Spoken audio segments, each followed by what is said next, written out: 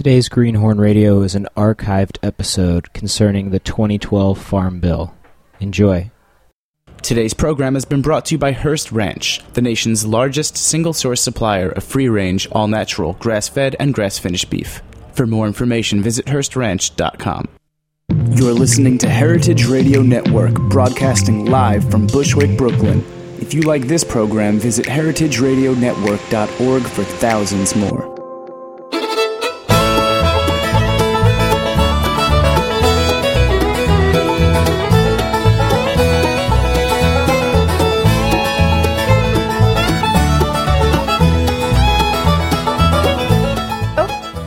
One of our Farm Bill Policy Podcast series. I'm here in the Hudson studio of WGXC with Annette Higbee, and she's in Vermont. Hello, Annette.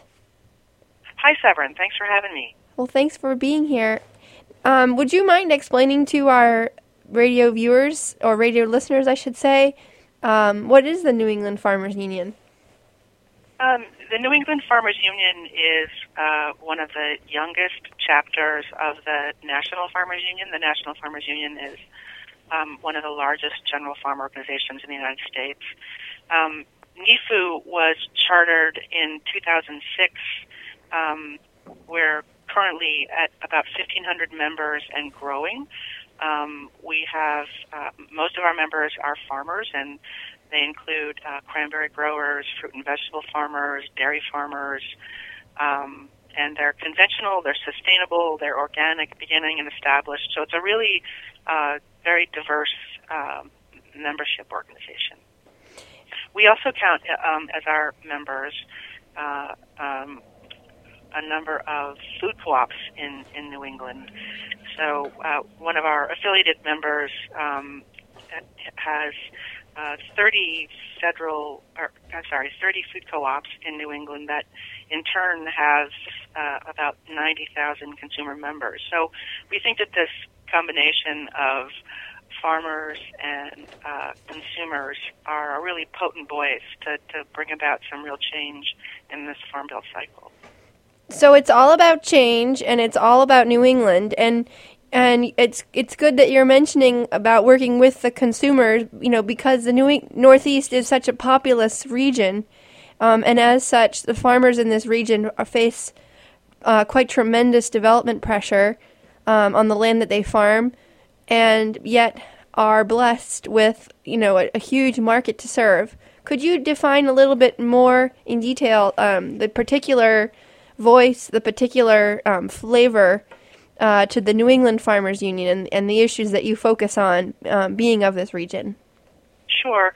NEFU works primarily on federal farm policy. There are some exceptions. We do pay attention to state policy as it relates to cooperatives, because cooperative development is extremely important to us, and a lot of policies affecting cooperatives happen at the state level. That's where cooperatives are born, so to speak. That's the law that affects them. But for the most part, our focus is federal. So we focus on the federal Farm Bill. We focus on appropriations, agricultural appropriations, which happens every year. We also had a strong focus around the recent Food Safety Modernization Act legislation, and did what we could to ensure there were provisions within that bill that allowed alternative compliance measures for small and moderate-sized farmers.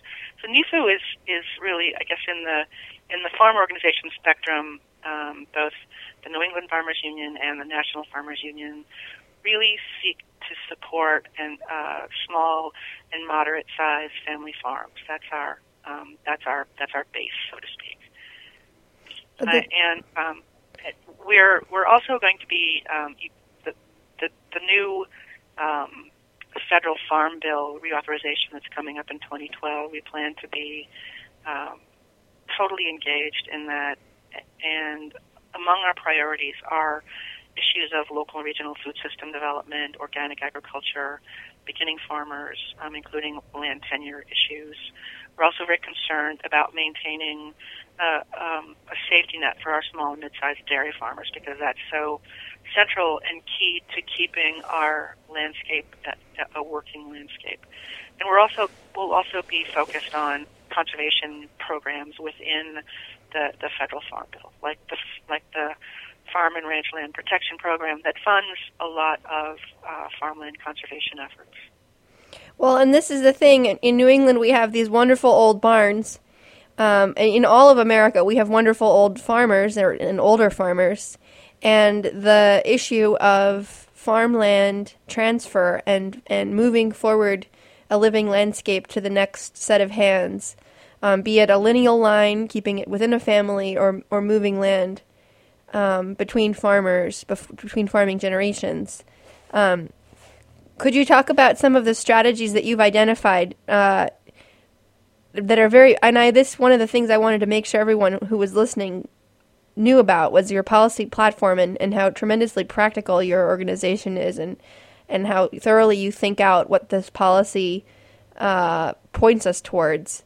But can you talk a little bit about if we're pointing towards a living landscape and new farmers on the land and keeping the land in farming, what are some of the methods by which you see that happening? Beginning farmers are a significant priority for us, and we're supporting a bill called the Beginning Farmer and Rancher Opportunity Act that was introduced by Congressman Walz from Minnesota and Senator Tom Harkin in the Senate. And it provides there are a number of provisions within it that support beginning farmers. It includes increased authorization for Farm Service Agency lending. It includes renewed funding for a program called the Beginning Farmer Rancher Development Program that funds organizations that provide technical assistance to beginning farmers and has been really well utilized in New England by lots of groups who are helping farmers in the nitty gritty of getting farmers in the profession of agriculture, providing technical assistance on everything from financial planning to business planning to how to maintain tractors to land tenure issues to lease reviews to the whole gamut of the services that beginning farmers need. It also includes a provision that we think is really important with respect to conservation projects, and it provides that for conservation projects that include or serve a beginning farmer or end up with a beginning farmer on the land, or that use something called an option to purchase at agricultural use value, or includes a transfer plan, that those kinds of projects that make it more likely to put a beginning farmer on the land, that those will have a priority. So we're supportive of that provision as well.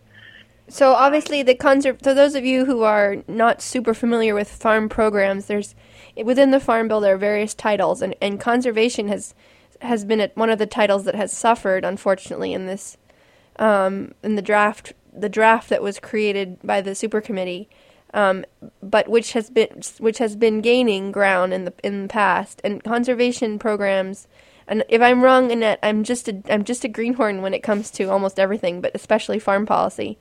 You're absolutely right. And conservation funding has taken hits not just in the opening salvo, I guess, of the Farm Bill, but for the last two appropriation cycles, the appropriators have taken funding, significant cuts out of conservation funding. And I'll just make a plug here for I think our legislators, both on the Appropriations Committee and on the Ag Committees, really need to hear from us about how important conservation programs are. And it's not just land conservation programs. It's also programs like EQIP that have funded high tunnels. EQIP has also begun to play a really important role in helping farmers transition into organic agriculture or to support farmers who are already practicing organic agriculture. So there are conservation programs that go well beyond the traditional farmland conservation efforts that are really important and important to New England, and we need to support their funding. And our delegation really needs to hear from us about how important those programs are. So sometimes people, and I know this from conversations with the lay people that I call my family, they're saying, "Oh, conservation, that means, habitat, or that means, taking land out of production."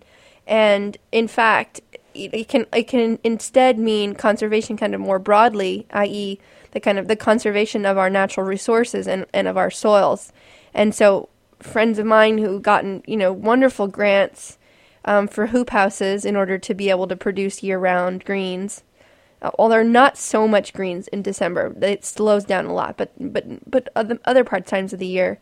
And then also fencing and incentives for cover cropping and building and maintaining, the base of our agricultural productivity, which is the soil. So right. Getting familiar with NRCS and inspiring, the part of it that is really jazzy to me is inspiring the NRCS people who are near you, with your tremendous zeal and enthusiasm and ambition, to be a good soil steward and to make use of the programs that exist and the expertise that is still there. But if we don't fight for it, it could soon go away. Those working lands conservation programs, as opposed to programs that take agricultural land out of production, a lot of them through NRCS offer cost share for various practices or practices or structures. And in the current Farm Bill, and we're also hoping to continue it, there are more generous cost share rates offered for beginning farmers. So we're also hoping to continue that in the 2012 or the 2013 Farm Bill. So if policy wasn't glamorous to you until now, just think about what it means to have Uncle Sam help you out when you're spending thousands of dollars putting up fencing so that the farm that was a dairy that turned into commodity corn that then went out or just was hayland for horses or for whatever, and you're trying to bring it back into grass-fed beef, and all that fencing and high tensile with those corner posts, that is conservation too. Anyway, so what are the challenges that we are facing in this Farm Bill fight, and how can New Englanders, being not such a productive agricultural region, have a strong voice? Well, the biggest challenge in this Farm Bill cycle is deficit reduction. We'll definitely have fewer resources available to us this time around than in the 2008 Farm Bill, where we really had a lot of gains in both conservation and beginning farmers and in a lot of other areas. This time around, we're looking at spending cuts as opposed to trying to figure out how to divide new available resources. And so even though we are in New England and in the Northeast better represented on the House and Senate Agriculture Committees than ever, we've got 8 House members and 4 Senate members, it's going to be harder than ever to sort of shift that paradigm that we've seen for the last 30, 50 years, where so many of the Farm Bill resources, particularly in the commodity title, end up going to the Midwest, which also produces most of those commodities. But I think that we're going to have to be engaged, and we're going to have to fight for a fair share of the resources, particularly around beginning farmers and rebuilding local and regional food systems, which is, I think in New England we're really at the cutting edge on local and regional food systems and rebuilding those systems and structures and markets. And we need federal resources to help us make those investments.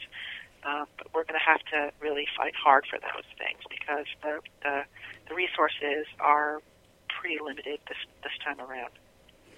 So the resources are limited, and just to kind of create a contrast, the money that's being spent currently subsidizing the production of commodity crops, many of which are centered in the Midwest, for export. I am reading the newspaper called Ag Capital Press, and in it, there's a lot of talk about free trade agreement in South. I forget if it's North or South Korea, and they're talking about for every $1 billion of food product that we export, for every $1 billion that's making 10,000 jobs. And I was like, wow, that sounds like a lot of jobs. Then I thought about how much it takes to make $1 billion worth of corn. And I was wondering if you could reflect on the economic value of investing rather in a local food economy and the supply chain and the rural development that comes from that kind of investment versus the kind of investment that we've been seeing for the last 30 years that's given us such an abundance of corn in our diets and in our export menu. That's a really good question, and I think I wish I had more data, but I think that my instinct is to answer this question from my own personal experience of having lived in the Midwest, where all of those commodity dollars may come into a community, but they don't necessarily benefit the whole community. Those programs have led to land consolidation. They've led to rural depopulation. They've led to communities that are rural places that may be highly productive in terms of agriculture, but are actually food deserts. So I don't know where those jobs are that they're creating, but I do know what impact they've literally had on rural communities in the Midwest. So that's one aspect. The other thing is we know that building local and regional food systems that are made up of small and moderate-sized firms are tremendous job creators. There are a number of good studies coming out of Michigan that suggest that, and I don't have the exact numbers, but we do know that those kinds of food systems do create jobs. They also create a healthier community because ownership is more widespread. It's dispersed. People have more economic opportunity. The diet is healthier because there's greater access to fresh and local food. So I think that we can compete on the job creation issue, but we can really compete in terms of what's best for communities and how food systems affect communities and plus and minus. Well, then this is the thing, we have this tremendous influx of young minds and ambitious people into agriculture, and I don't think that is for no reason. I as a foundational sector, as a foundational industry, as a foundational practice, it seems that is the right place to start when it comes to rebuilding the local economy and setting in motion a whole series of entrepreneurial moments as we reclaim the supply chain, essentially cold storage, breweries, roasting houses. I just met some wonderful people in Massachusetts who run a malt house, and they malt barley, and then smoke houses. Obviously, apple juice and pickles are two new ones. I've just been making friends with some pickle makers. And, it just starts to be so much fun to have so many more relationships in the food chain and obviously jobs and everything like that. But more than that, it's the culture comes back. And it's way much more fun for having a party. Right. So it's really exciting, yeah. It's exciting, and I think it's important, and we're having these policy podcasts, and also as we are contemplating our own actions, to think in terms of that kind of holistic view of where we're pointed and where we need our policy to point us. it's really exciting, and I think New England is leading the way in terms of beginning farmers and this sort of creative entrepreneurial spirit. And it's transforming rural communities, but it's also transforming urban communities. We have a member of New England Farmers Union who is a beginning farmer who's farming in downtown Providence, Rhode Island, and she came to our annual meeting and just spoke about how it's affected her community, her family, her neighborhood in ways that bring a bright spot to an otherwise fairly blighted economically in every other way situation. So it is exciting. It's transformational. It's transformational. Yes, I love Tess very much, and I'm trying to have an adventure with her in the next few days. That is, for anyone who's interested, Little City Growers Cooperative in Providence, Rhode Island. It's a cooperative of urban farmers who market together and support each other and are just kick-ass in almost every way. Annette, how can people tune in to New England Farmers Union and read your policy platform and join your membership base? What should they do first? Please come to our website. It's newenglandfarmersunion.org. And on the front page, there are two links. One is to our Farm Bill platform, which is a work in progress, where it's a work of our policy committee. You can also see there a link for our policy book, which is a more comprehensive statement of federal policy to get a sense of who we are and what we care about and what's important to us. You can also sign up for our e-news, and you can also join NEFU, and I would encourage you to do that. We are 1,500 members strong and growing, and it's important when we go and interact with and try to educate members of our delegation and others in Washington, D.C. to tell them that, we are 15, 16, 17, 2,000 members strong, and this is who we are. And I just would urge you to join NEFU, stay involved. You have a voice. There's a form right on the website where you can suggest amendments to our policy book that then they will be considered by our policy committee. We have an annual meeting once a year. We're at most of the farm shows, so keep an eye out for us and come up and say hello. So democracy needs you, and NEFU needs you. I really like your name, NEFU. That's the New England Farmers Union. This has been another policy podcast for the upcoming 2012 Farm Bill season. If you eat well, if you live in the Valley, or if you're interested in being a part of the change, well, what better way than to engage with the very practical, farmer-forward, and quite historical farm organization. When was the National Farmers Union founded? 110 years ago, and there are nationwide about 150,000 members. So we are, one of the largest general ag organizations in the U.S. And the three principles are cooperation, legislation, and education. Okay. So nothing better than that, and thank you so much, Annette. And Thanks so much for having me, Severin. I enjoyed it. All the best to you all, and we'll see you again next week. Bye-bye.